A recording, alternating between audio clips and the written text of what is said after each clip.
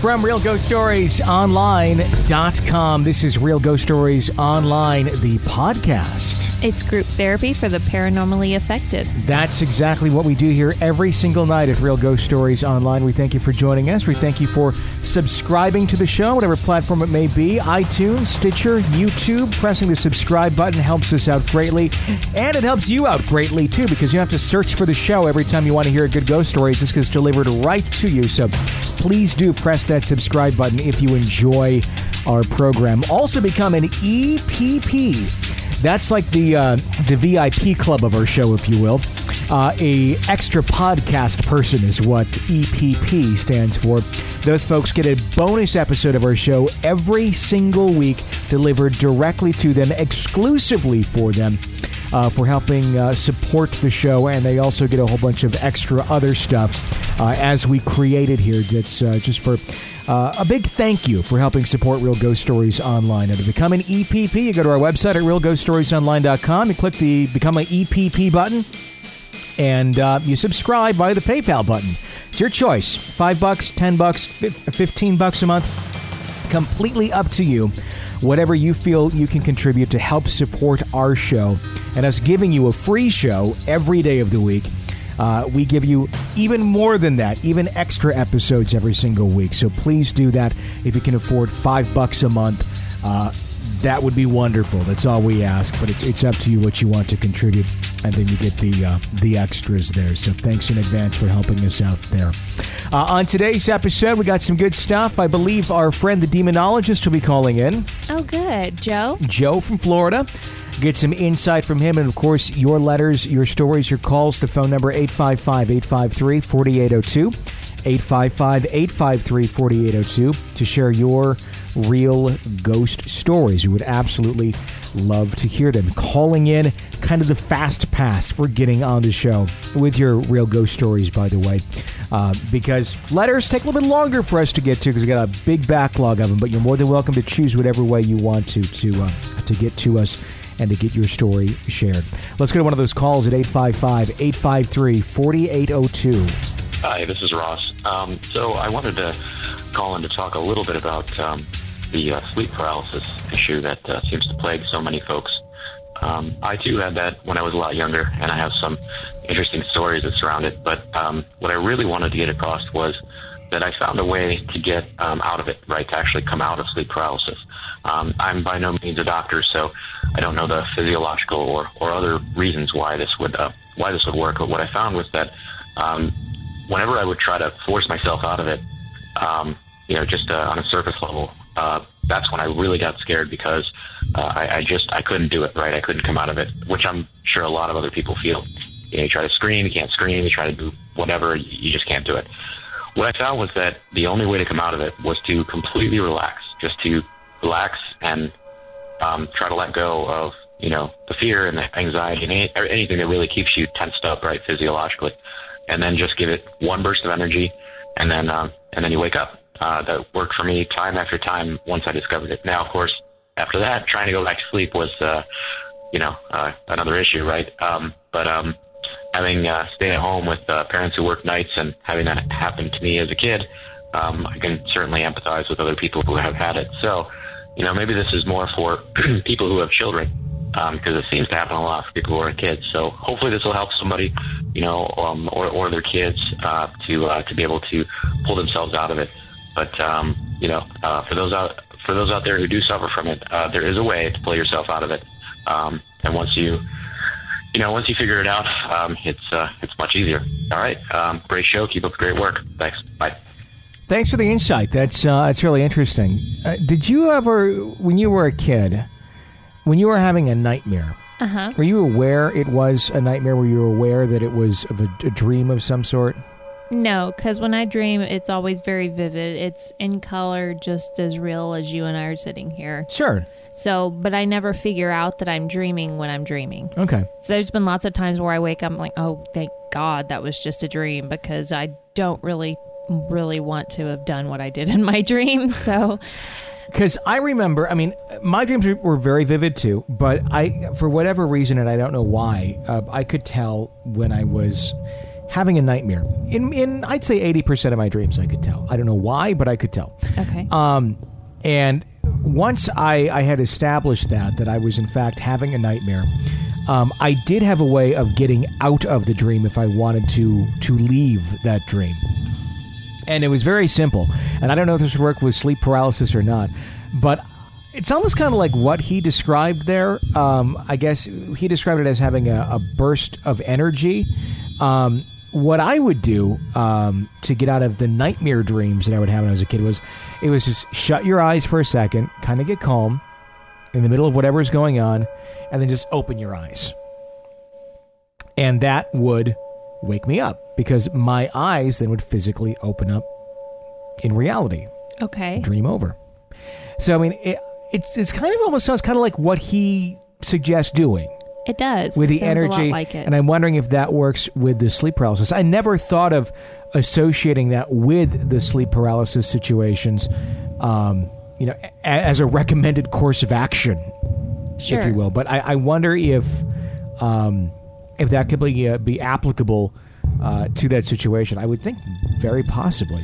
We have some folks I know who do have this happen fairly frequently. So, well, I have a question. I know for somebody who's never had it, I'm sure the first time I have it, I would be terrified. Sure. So you got to calm down, think of what's going on, recognize it, and then go through the steps. Sure. So my question is, it sounds like he's had quite a few episodes of that.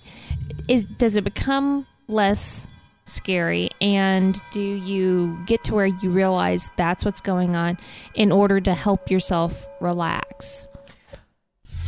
I could be completely wrong, but I would think, I would think that you would, just kind of get, like anything, the more you do it, the more, right, familiar you would be with the situation. Going, okay, this is this again. I would think it would still be a bit scary, but the more you've experienced, I think the more in control you can be over the situation, as long as you recognize what it is. Sure. That's my guess. That makes sense to me. I just didn't know if the fear is something that goes along with it. I suppose it could go into everybody's different on it. If it goes into panic attack mode or something, that's a little different where you're kind of in fight or flight mode. No matter how many times you've been in that situation, you have, very narrow vision on how to escape that. Right. But I mean, with training, there's ways of coping with that too. But I don't know. Well, it's worth a try for those people that are listening that deal with sleep paralysis fairly definitely. regularly. Thanks for calling in and sharing that insight. We really do appreciate that. That's what our community is all about. It is. It's sharing these things, whether it be how to escape sleep paralysis or just how to deal with demons infesting your home, which and it sounds kind of silly, but really it's some of the things we talk about on this show. It is. So, I mean, we, it's what's kind of cool about it is these are things that are not necessarily, what you're going to be discussing with the bartender at Applebee's, but you can discuss it with us and with our community, and you can get serious insight and some feedback as to how to handle some of these situations, like only the Real Ghost Stories Online community could give you. And that's what's cool about this. So if you do have a real ghost story or you'd like to weigh in, I should say that more often, because calling in is not just about sharing a ghost story. It's about weighing in on past stories, giving some insight, giving some advice to other folks who do listen to the show. You're, of course, more than welcome to do just that. 855-853-4802 is a phone number to do just that. Let's go to another call. Hi. Hi, this is Elizabeth. I've called before. I am the nurse with the haunted Alzheimer's unit. I'm calling again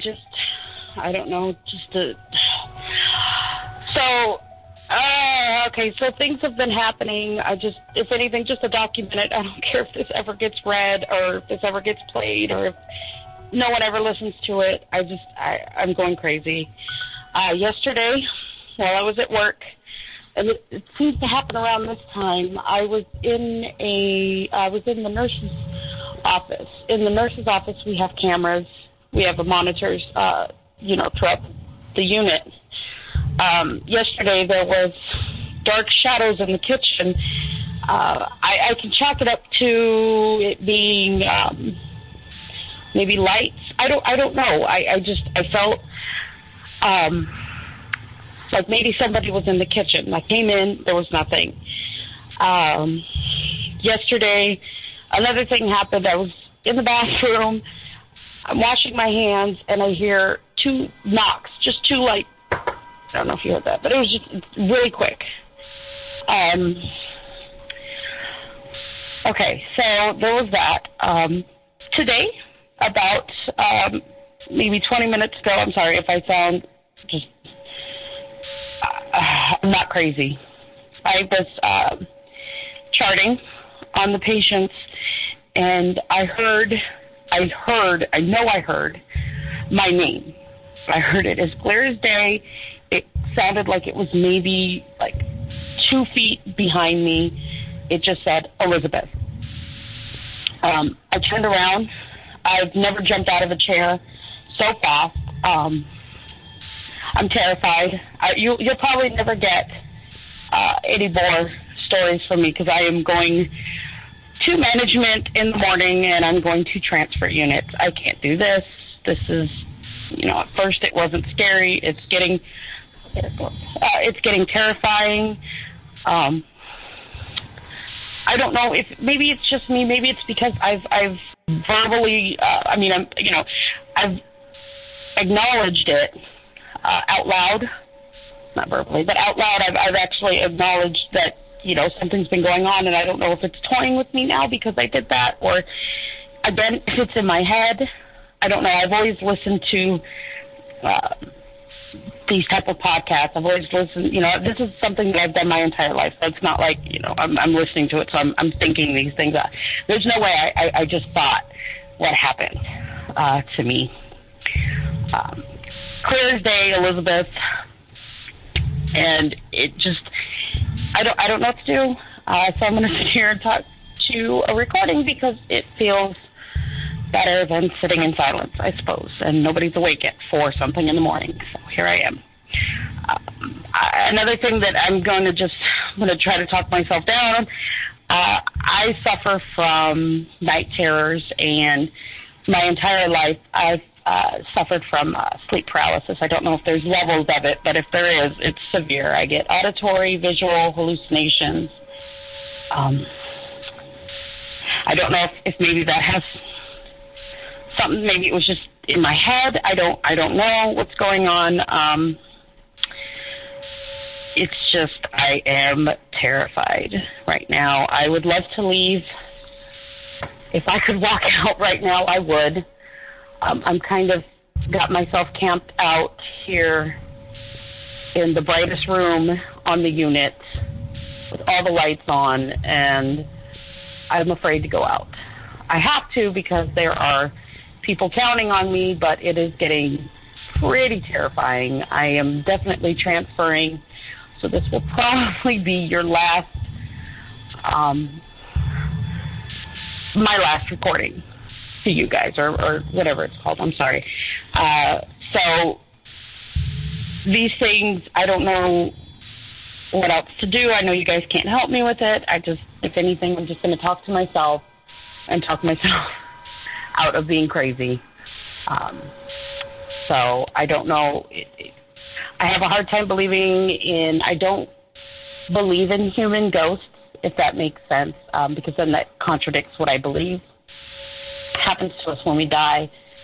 But this is an amazing universe, so it could be anything, and that's what scares me more than it being a human ghost haunting me. I feel like it could be something that we're not on a dimension to understand, or we can't.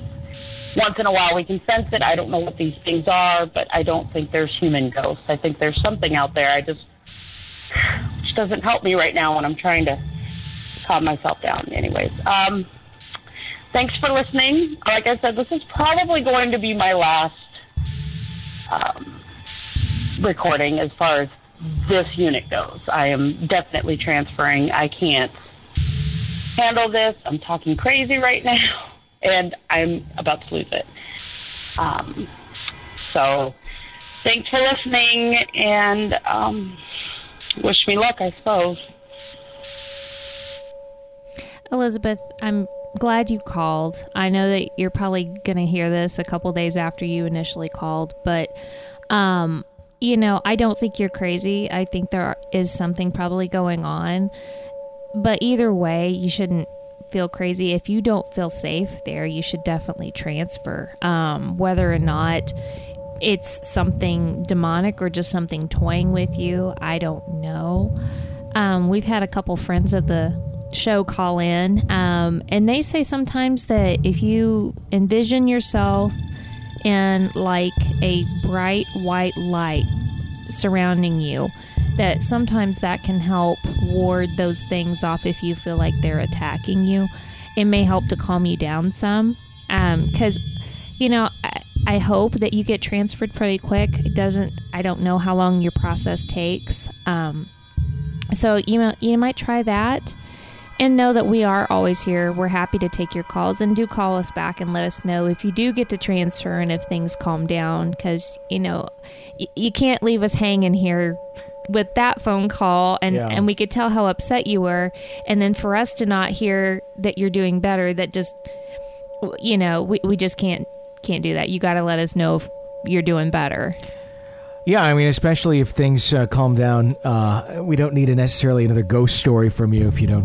Hopefully, you don't have more, but hopefully, just give us an update as to what happens there.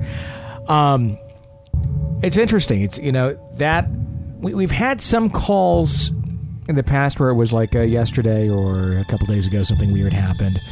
I said very early on in doing the show, call us if you're in the middle of something going on. Mm-hmm. I think this is the closest we've gotten there of someone calling us in the middle of something going on. A call at 4 a.m., hiding out in like the nurse's ward as the dark shadows go around the hospital. I think this goes as the call that's, you can still hear the fear in their voice. Oh, very the much most. so. Yeah. I think that it's up there, if not the most afraid call we've had. Yeah. I by the time she hears this, I really hope, you're able to transfer out for your own well-being. But there's something strange going on there. And I just hope that the powers that be that she does bring this up to are receptive to that allegation, if you will, of weird things going on, and don't just brush it off and then, who's next, to deal with the whatever it is going around there, because that's just going to be a revolving door. People are not going to sit there and just continue to deal with it. Yeah. It's like the haunted hotel rooms where people go to the hotel and they're like, "Oh, how did you get that?" You said it gave me a story the other day. Yeah, I did. And they continually just never stay in their room because of what's going on. That's what's going to happen with this position if they don't take some action, or I don't know what the action is, but something. I'd be willing to bet when she goes to management, though, that she won't be the first with these allegations. Yeah, you're probably right. She could just be the latest in the revolving door of being in that area. Yeah. Where it just kind of keeps going. Then we'll get the next call from the next person. Do you think she's more prone to these things because she experiences the sleep paralysis phenomenon and stuff like that? Yeah, I wouldn't say it's impossible. Okay. I don't know. I don't know that folks who are who experience the sleep paralysis are the ones who are more prone to these sort of things happening. Or, I'm sure in some cases it is, in some cases it's not. I really don't know. I'm just still in the camp that sleep paralysis is paranormal. Sure. So that's why I wondered if maybe there could be a correlation, because she said she's had experiences with that. Yeah. Either way, Elizabeth, please just let us know, even if it's an email just saying, all good, just to let us know. And then pick up a jar of Demon Away. Yeah, right. Just so you have it on you and wherever you get transferred to. 855-853-4. You got to laugh about some of this stuff because otherwise it's just too darn dark, 855-853-4802. 855-853-4802 with your real ghost story. Hi. Hello, my favorite radio announcers, Tony and Jay Brucey. This is Joe from Clearwater, Florida, your emailologist. As always, I'm at your assistant if you guys need me 24/7. To answer the best way for the nurse with the apparitions, if it's getting aggressive with her and she's feeling at ease and it's starting to make her nervous, or even the other CNAs and they're nervous, then yes, that to me is an aggressive spirit. It could be demonic. I'd have to know what type of apparition appeared to the woman in the bathroom. And the reason I think the apparitions like to be in the bathroom is because there's a conduit connection with running water. And there could be a connection there also.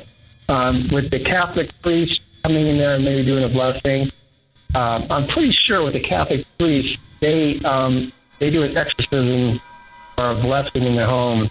I think they're taught that demons don't exist, not to give it attention.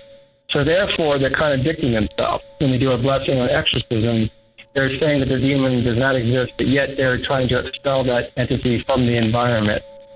So have the nurse, and I give full permission to have her contact me and my team.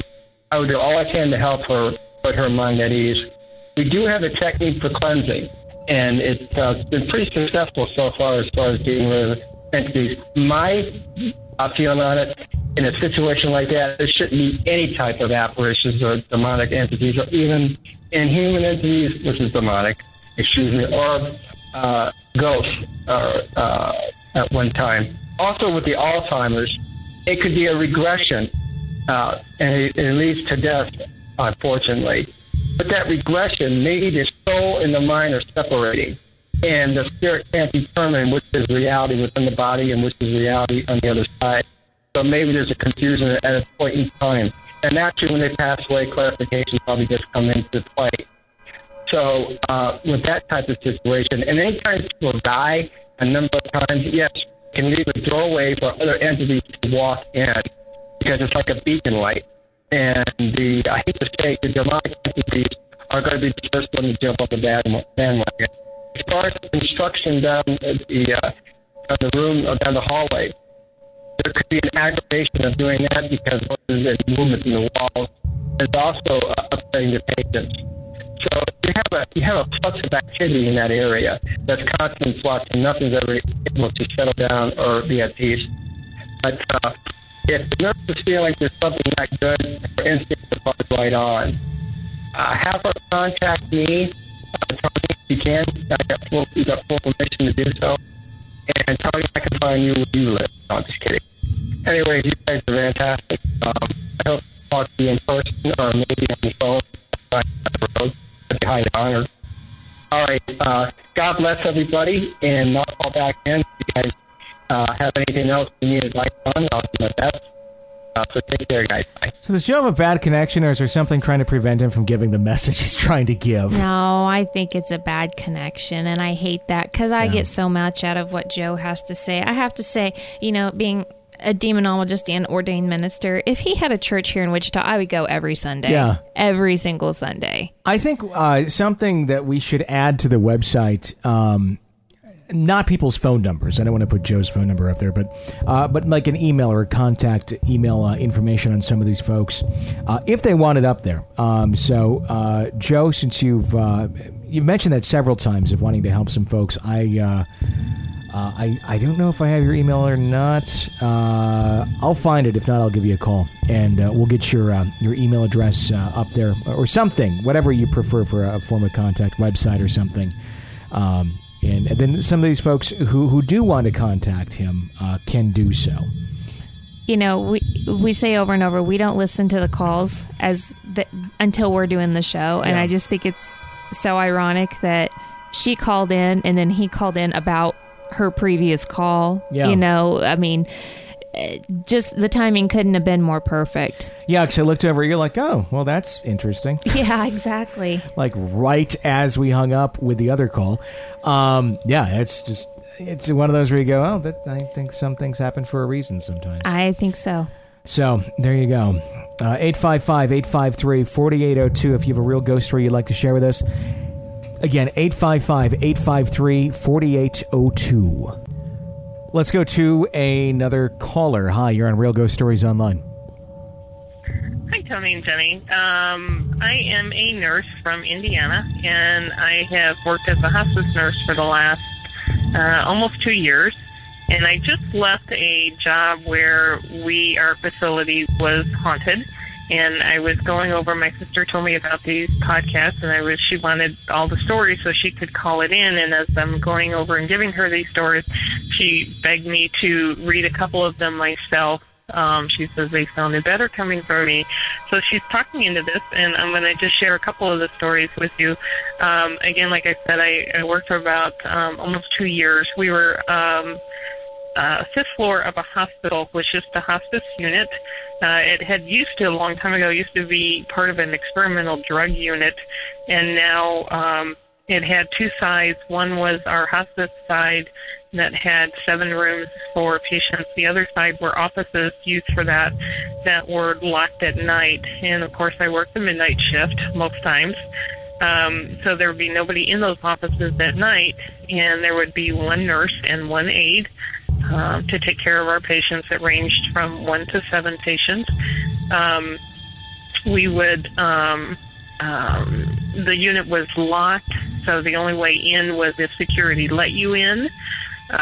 So it was quiet. We had a nurse's station. We had a kitchen area. We had storage areas, and we had another large storage area down the empty side of the hall that housed a refrigerator. It was a room down there that housed extra beds and a refrigerator, but you only went in there if you had to store your stuff. So one of the stories, we had many occurrences, and my sister is going to call in later with some of the many things that happened.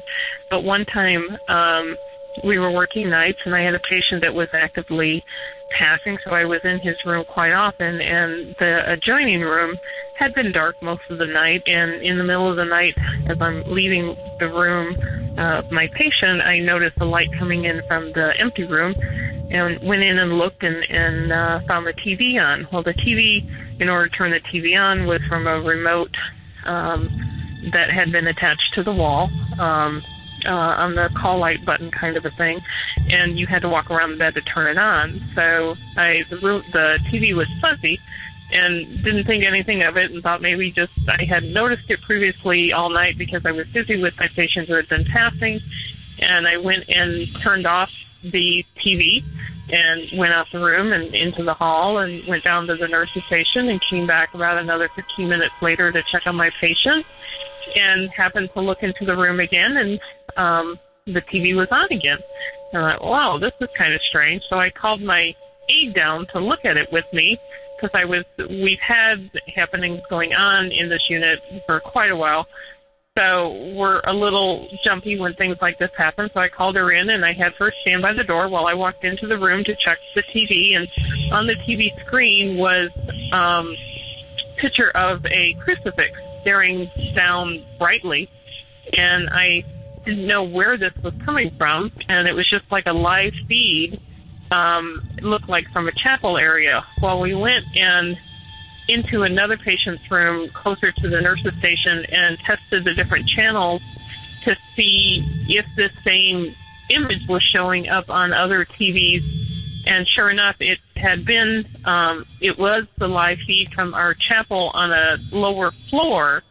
So I went back to the room where this TV was on, and as I had my aide stand by the door, I walked into the room around the side of the bed to turn this TV off again for the second time, and turn the TV off, made sure it was off, walked out of the room again, and both of us had said that if this TV turns back on again, we are out of here, we're leaving our patients and abandoning the floor because this was getting too freaky.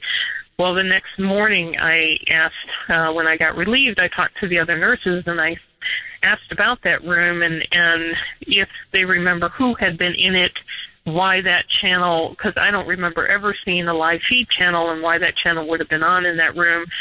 And we come to find out through a little bit of investigation that the last patient to use that room had watched the church channel, would watch the Mass from the third floor, but she had died about 2 or 3 weeks previous, and that room had not been used since. So it was kind of eerie that she came back and she turned on the TV for me so that I could watch this image of Christ shining on the bed.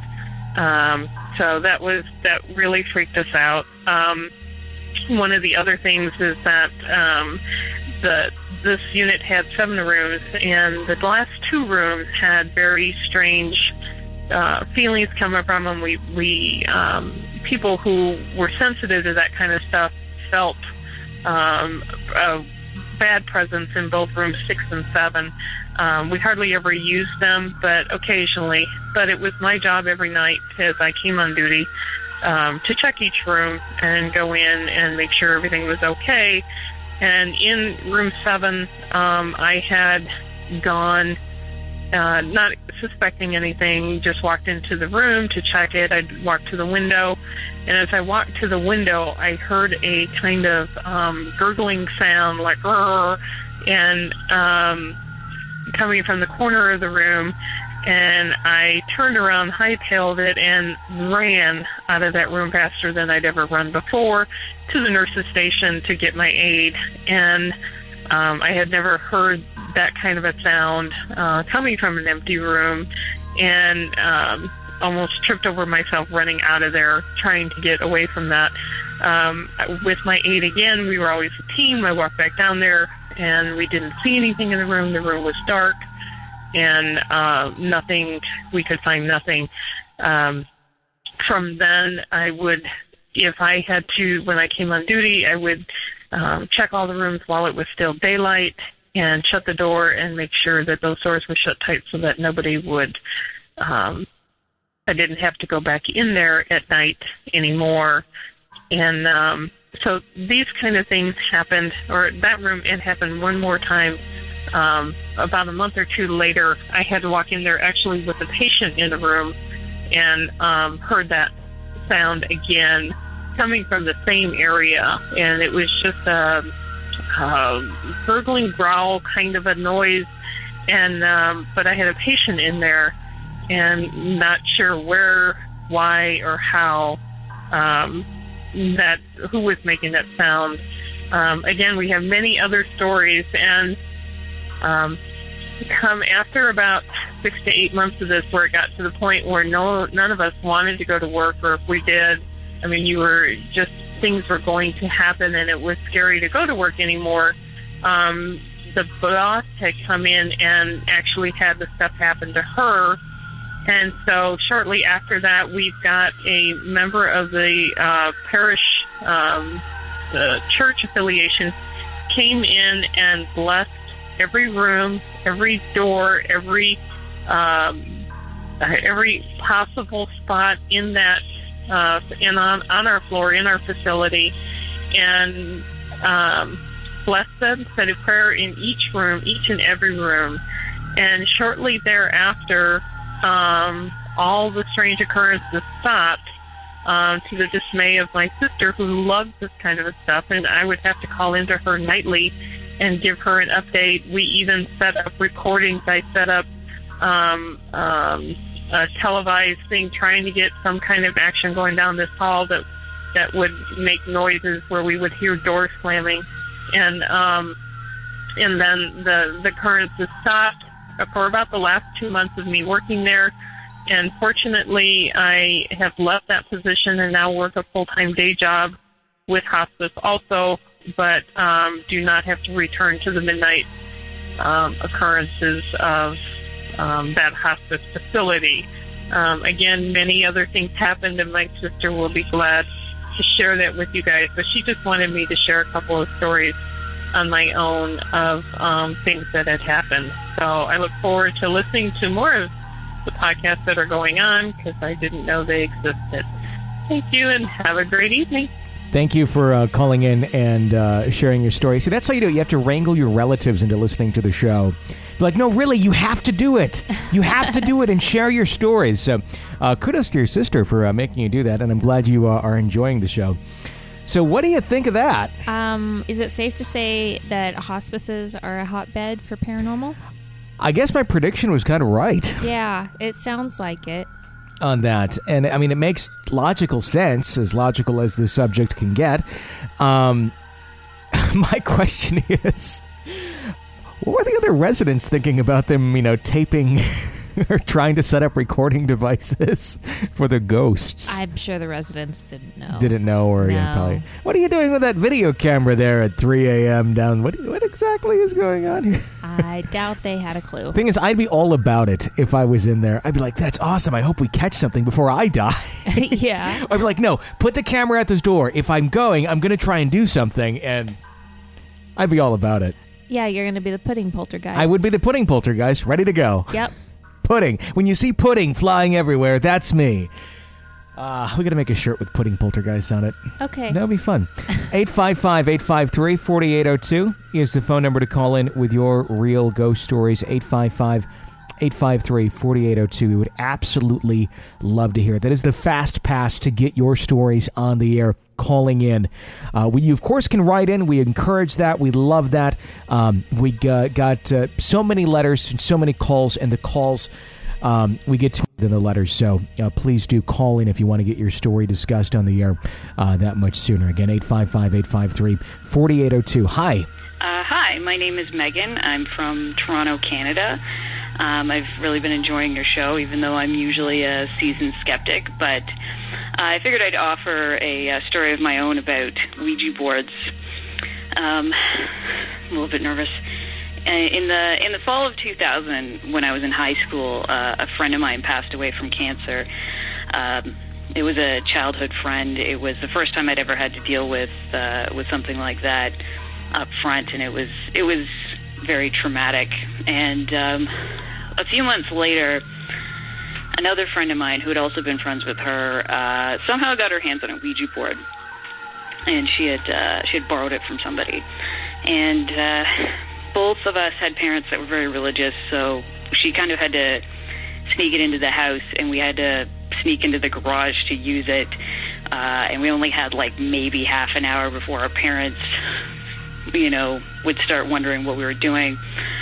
And so we tried to contact this friend of ours, and it was a very short conversation, and it seemed like we were talking to her. We asked her, we really just had a chance to ask, how are you doing? How are things? Are you at peace, etc.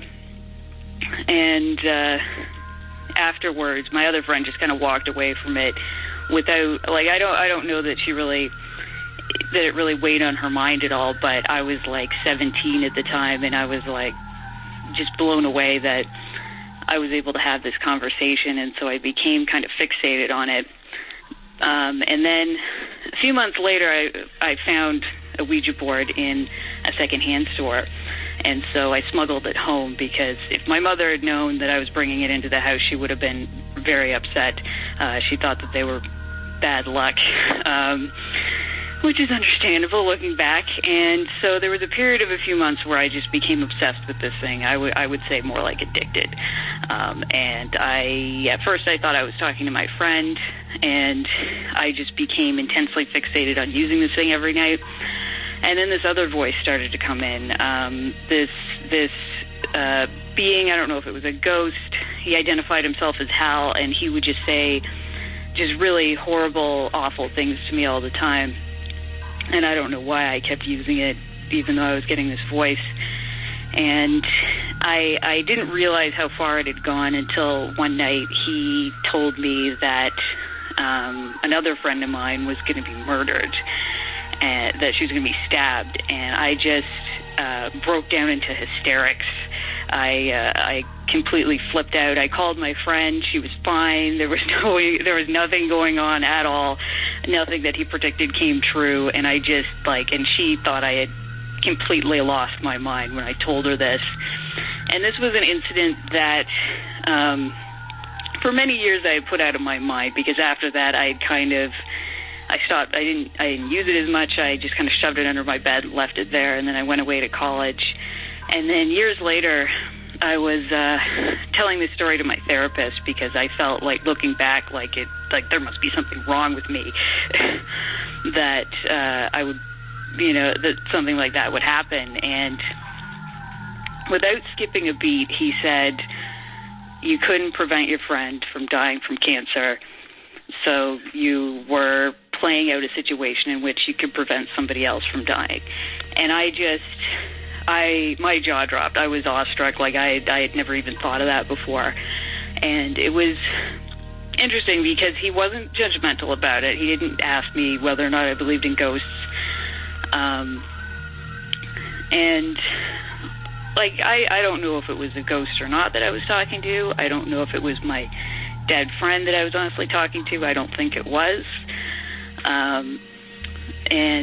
But I will say that whether or not you believe that Ouija boards can attract evil spirits or demons or what have you, people who are grieving should never, ever touch a Ouija board. It is, I think it's just it's just so unhealthy. It's such an unhealthy thing for them to get their hands on when they're trying to grieve. And I remember you guys talking about whether or not somebody should tell their therapist that, you know, that they're worried about these sorts of things. And depending on the therapist, that may or may not be a good idea, but it might be important for them to know your perceptions, depending on the situation. Because I think my therapist felt like that was useful information to him, and he didn't bother with whether or not he agreed with me. That didn't even come into the conversation. But anyways, I just thought I would tell you guys that story. It was, you know, a very emotional occurrence for me. I would never, ever, I've stayed away from Ouija boards pretty much the rest of my life after that. I think they're a bad deal. And, you know, even though I'm a seasoned skeptic, I do think there's a lot of unexplainable things out there, which is why I enjoy your show so much. So anyways, thank you for letting me tell my story. Bye. And thank you for your call. And, you know, I agree with what she had to say about telling your therapist your paranormal experiences. You know, I would say that a good therapist will listen and won't judge, because that's why they're there. Mm-hmm. And especially if you're troubled by what's going on, you know, they might be able to figure out the root cause as to, you know, like we've talked about before, why you are being haunted, because, you know, you might be feeling a little down or depressed or even anxious, and kind of attracting that. So, you know, I think it's worth the chance, you know. I mean, are you really worried about whether or not your therapist is going to think you're crazy? I mean, isn't that kind of the point of therapy? Well, I'm wondering, would a therapist in any case ever actually accept that there is paranormal things going on with someone? Or do they always have to look at it from a traditional scientific medical standpoint? I think they first and foremost have to look at it from a traditional scientific medical standpoint, because there could be, you know... There could be plenty of things going on in someone's mind. I mean, right. And that's good. That should be ruled out before we jump into, there's demons in my house. Right. We should make sure there's not demons in your mind, essentially, for lack of a better term. But, like, you remember that case we talked about in Gary, Indiana, of the kids that were being possessed, and there were all kinds of officials, you know, nurses and... Oh, yeah, where they were, like, seeing the children levitate. And police and child, you know, caseworkers that were all witness. Yeah. You know, that would be a whole different thing. I think first and foremost, they want to rule out something going on inside your mind that is either causing you to hallucinate or, you know, other medically explained things. And of course, you know, if it's a true haunting, they're going to get through that pretty fast and then move on to the other things. So I think the more documented the case, obviously everybody's not going to have all those kinds of people there to verify their case. Sure. But you know, I think it's worth a shot to go ahead and just spill, because you're not going to get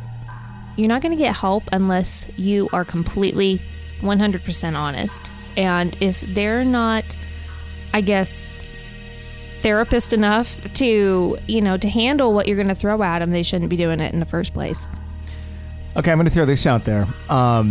It's a Simon America from America's Funniest. Remember Simon America and America's Funniest Home Videos, where they would ask the listeners or the viewers to go do something? It's Assignment America. Remember that saying? No. Our listeners are all over the world, so I can't really say Assignment America.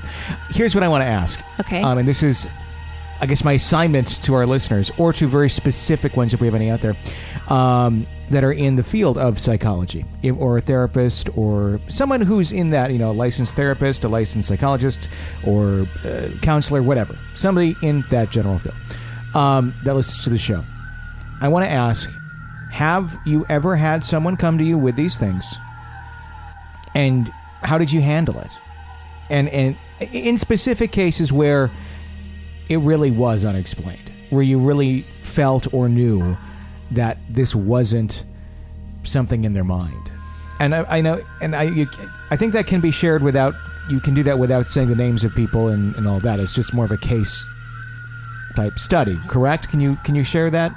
I'm not sure that they can share specifics. I mean, it can be somewhat general. I mean, it's kind of like saying when someone had cancer, here's what happened.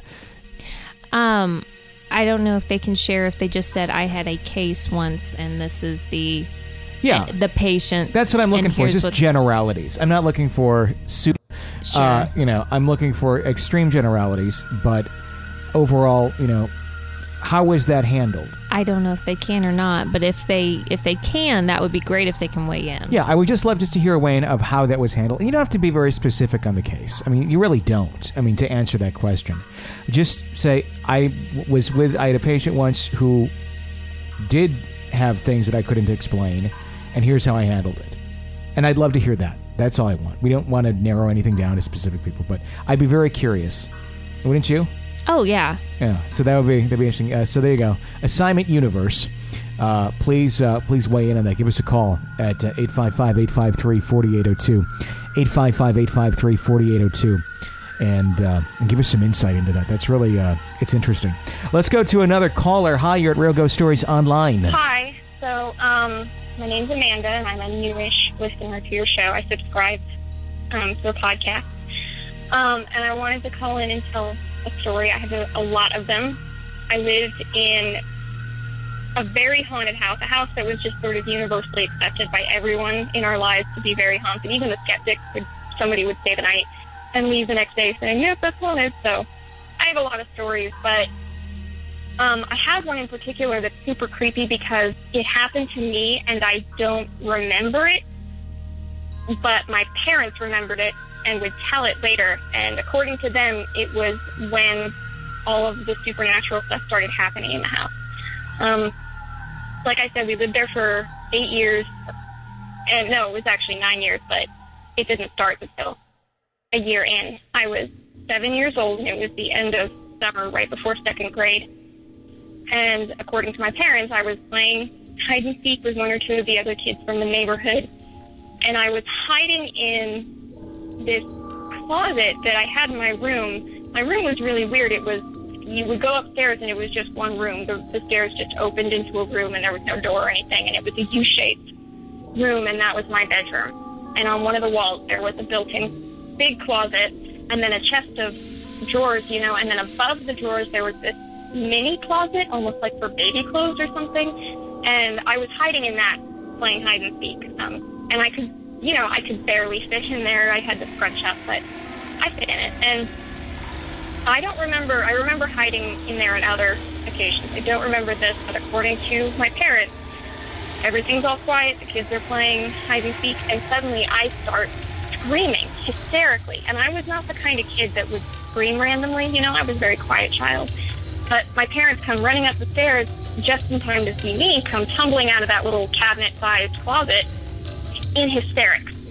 And they said that they sent the other kids home thinking maybe they had done something to me, upset me or scared me, but all they could ever get out of me was that something else was in the closet with me.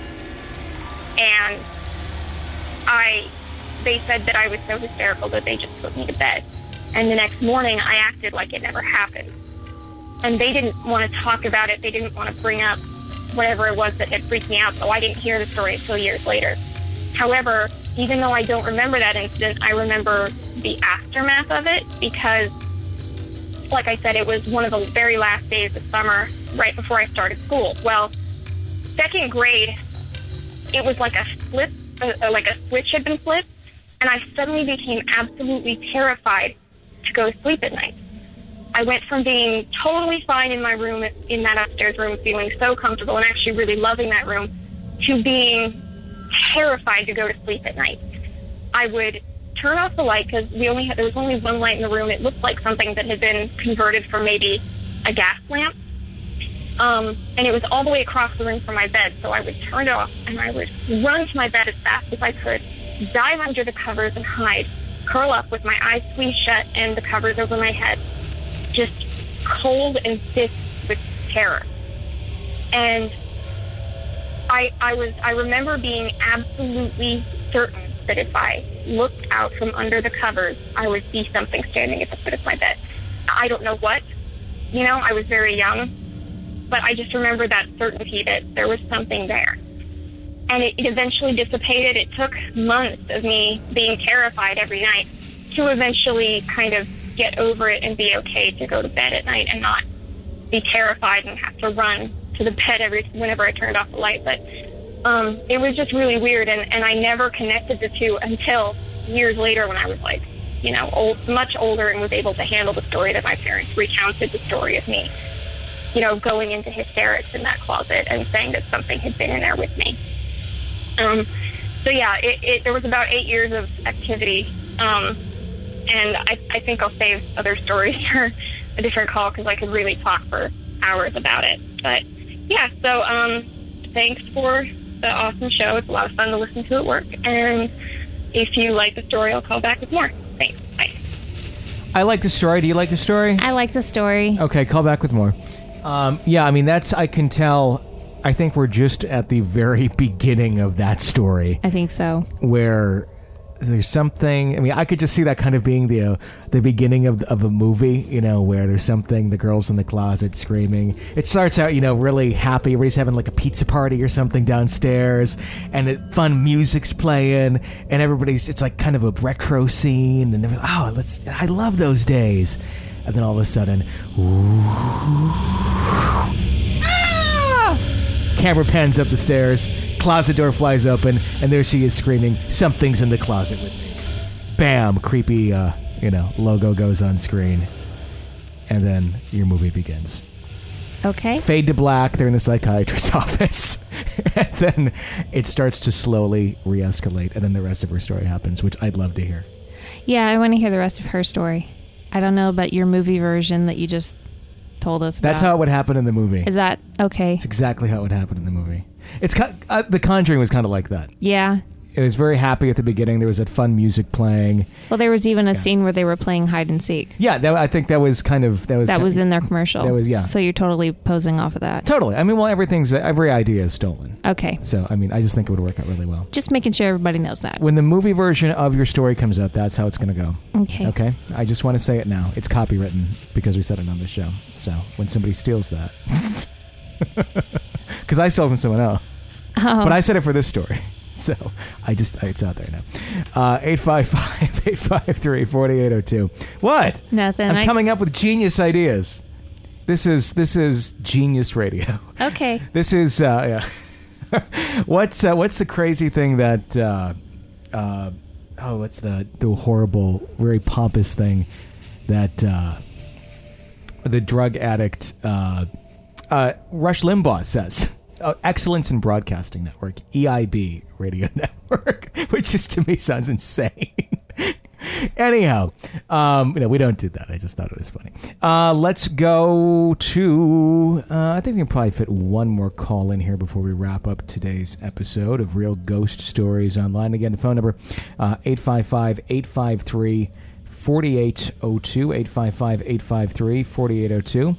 I just need to find a semi-short call to fit into the rest of the show. And I think this one will work. Hello, you are on Real Ghost Stories Online. Let's hear your story. Hey, Tony and Jenny. It is Selena calling again from Ontario, Canada. And I want to tell you guys a bit of another chapter of when I lived in that house where Mary Agnes Nellis was. So as I mentioned before, eventually she kind of faded out as I got older, more to like the puberty kind of age. And something else kind of took form.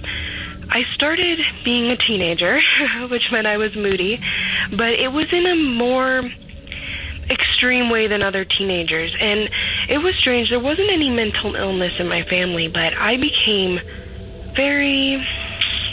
I don't even know that word, where you don't want to leave your house, kind of like agoraphobic. I wasn't going to my high school more than 2 times a week, even though I had good friends, and high school was fun for me. And every time when I came home, I just felt compelled to spend a lot of time in my room. And I'd come home, and the strangest part was this reoccurring nightmare where I loved spending time in my room, but I was afraid to go to bed every night, because every single night I would have the exact same dream. All night it would just be me laying there with this black shadow type thing at the end of my bed. And day in and day out, I got more and more upset and more depressed. And the weird thing was that anytime I left the house, like got up and got my ass out of the house and went out and did things, I felt completely fine. But it seemed like the weekends when I didn't go out and I spent a lot of time in my room, I just got deeper and deeper into this sadness and having these really irrational thoughts, things that I would think back to, like when I went out with the family for the weekend, I'd think back and I'd be like, why was I thinking that? That's not me to think that way. So eventually, I had decided, unfortunately, that this world wasn't the place for me, and at 15 years old had decided to take my own life. And it was honestly on a Sunday night after I had come home from school on the Friday. The entire weekend in my room, and I just got more and more blocked out. And fortunately, obviously, I didn't die. I did end up in the hospital. And the thing is I don't really remember, I don't know, Jenny being a psychology major probably can understand the feeling of maybe my mind blocking out what I did. But as soon as I was in that hospital, I was looking back, and it had only been hours, and I was like, oh my goodness, why did I do this? This is not me to do this. How could I do this to my family? And the strangest thing was, I was in there for about a month, and none of my psychs, none of anyone, they never put me on any medication, they never anything. They said, we don't understand what's wrong with you. You seem fine now. And of course, at the time, this was before I kind of accepted the things that I could see and go through. I didn't want to bring that up because I was afraid that, yes, they would want to keep me in the hospital. But the thing was, I almost moved out of my bedroom, and after I came home from college, I did. And it changed things for me, and I wasn't as scared, and I didn't have those dreams, and I spent less time in my room and more time in the basement. And I don't know if there was just an energy in the room or if that was just being a teenager, but the fact that everyone at the hospital couldn't figure out or thought anything was actually wrong with me was really blown away. I think they thought I did it for attention, but it was strange, and I just wonder, the darkness that lies among these houses, you never know from the outside looking in. But I just thought that'd be a cool story, and I was really wondering your thoughts on that. I also wanted to say that I ordered the baseball tee from the website, and my husband and I's 1-year wedding anniversary is coming up, and we are going to Huntsville, Ontario, and staying at a haunted motel, and I'm really hoping it gets here in time. So that is awesome, and I also want to suggest that you guys should get stickers on there, because I love to plaster stickers on random places all over town, and that would be great advertisement. So thank you so much, and again, I love this show. Have a great night. I wonder if stickers are an option on the Cafe Press thing. We should check that out. I bet they are. We're going to get a call from, the Ontario Police Department. Why is your sticker all over our vehicles, Yeah. But we'll put stickers up if it's one of the options. I'll look into that. Thank you for the call, and thank you for the story. We do really appreciate you listening, and the enthusiasm and the patronage of getting those items from our gift shop. All that does go back to help the show quite a bit. So thank you very, very much. What she was talking about with the mind blocking out those memories, it's repression. Sure. And that's not at all uncommon, Mm-hmm. I think that there was probably something influencing your thoughts and not so much, your normal state of mind. I mean, obviously people can get to that point on their own, but it's just very interesting to me that once you were physically removed from that environment for a somewhat, substantial amount of time, just not having to go there each night, or the less time that you spent there, the better you did. That just really, that's kind of interesting.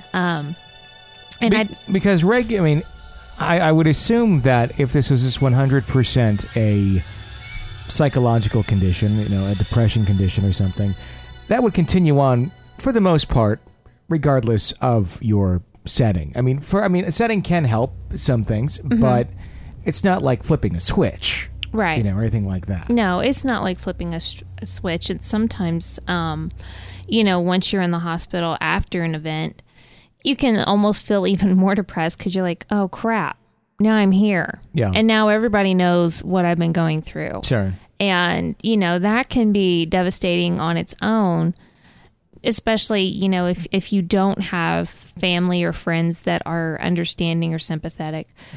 But it sounds like it's not uncommon for people that try to take their lives to obviously have remorse when they are unsuccessful, meaning that they survived. Sure. You hear all the time about people that have had attempts, and the first thought they had after they did it was, I don't want to do this. I don't want to die. Sure. So that's not at all uncommon. But the fact that you were just like back to your old self before you were even released, and that they didn't start prescribing you medication when you had just had a suicide attempt, that speaks volumes to me. That's interesting. Because that's pretty well standard for the course. It's one of the first things you get. Yeah. Yeah. So, very interesting. Thank you again for the call, 855-853-4802. If you've not done so already, we need you to become an EPP, not an EVP. We don't want you to die and start communicating with us through electronic devices. We want you to stay living and help support our show is what we would really appreciate. And that's being an EPP.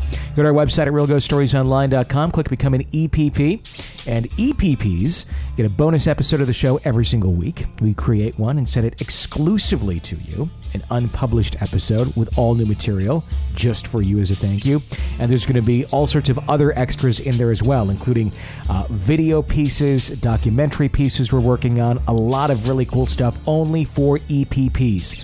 It's only $5 a month, or you can do more if you want. It's up to you what you want to contribute. It's just a donation, $5, $10, or $15. That's your choice. And you get the extra episode every single week and all the extra goodies and the knowledge, and as I say, the warm, fuzzy feeling, knowing that you are supporting this broadcast every single week. And we are putting out a lot of episodes for you, and it's costing a lot of money. So helping support the show helps keep us on the air. Not to be too all NPR on you, but it does help us quite a bit to keep this show moving along and staying with you. So check that out, realghoststoriesonline.com. And of course, just at the least, press subscribe, okay, at the very least. So for Jenny Brewski, I'm Tony Brewski. Thanks for listening to Real Ghost Stories Online.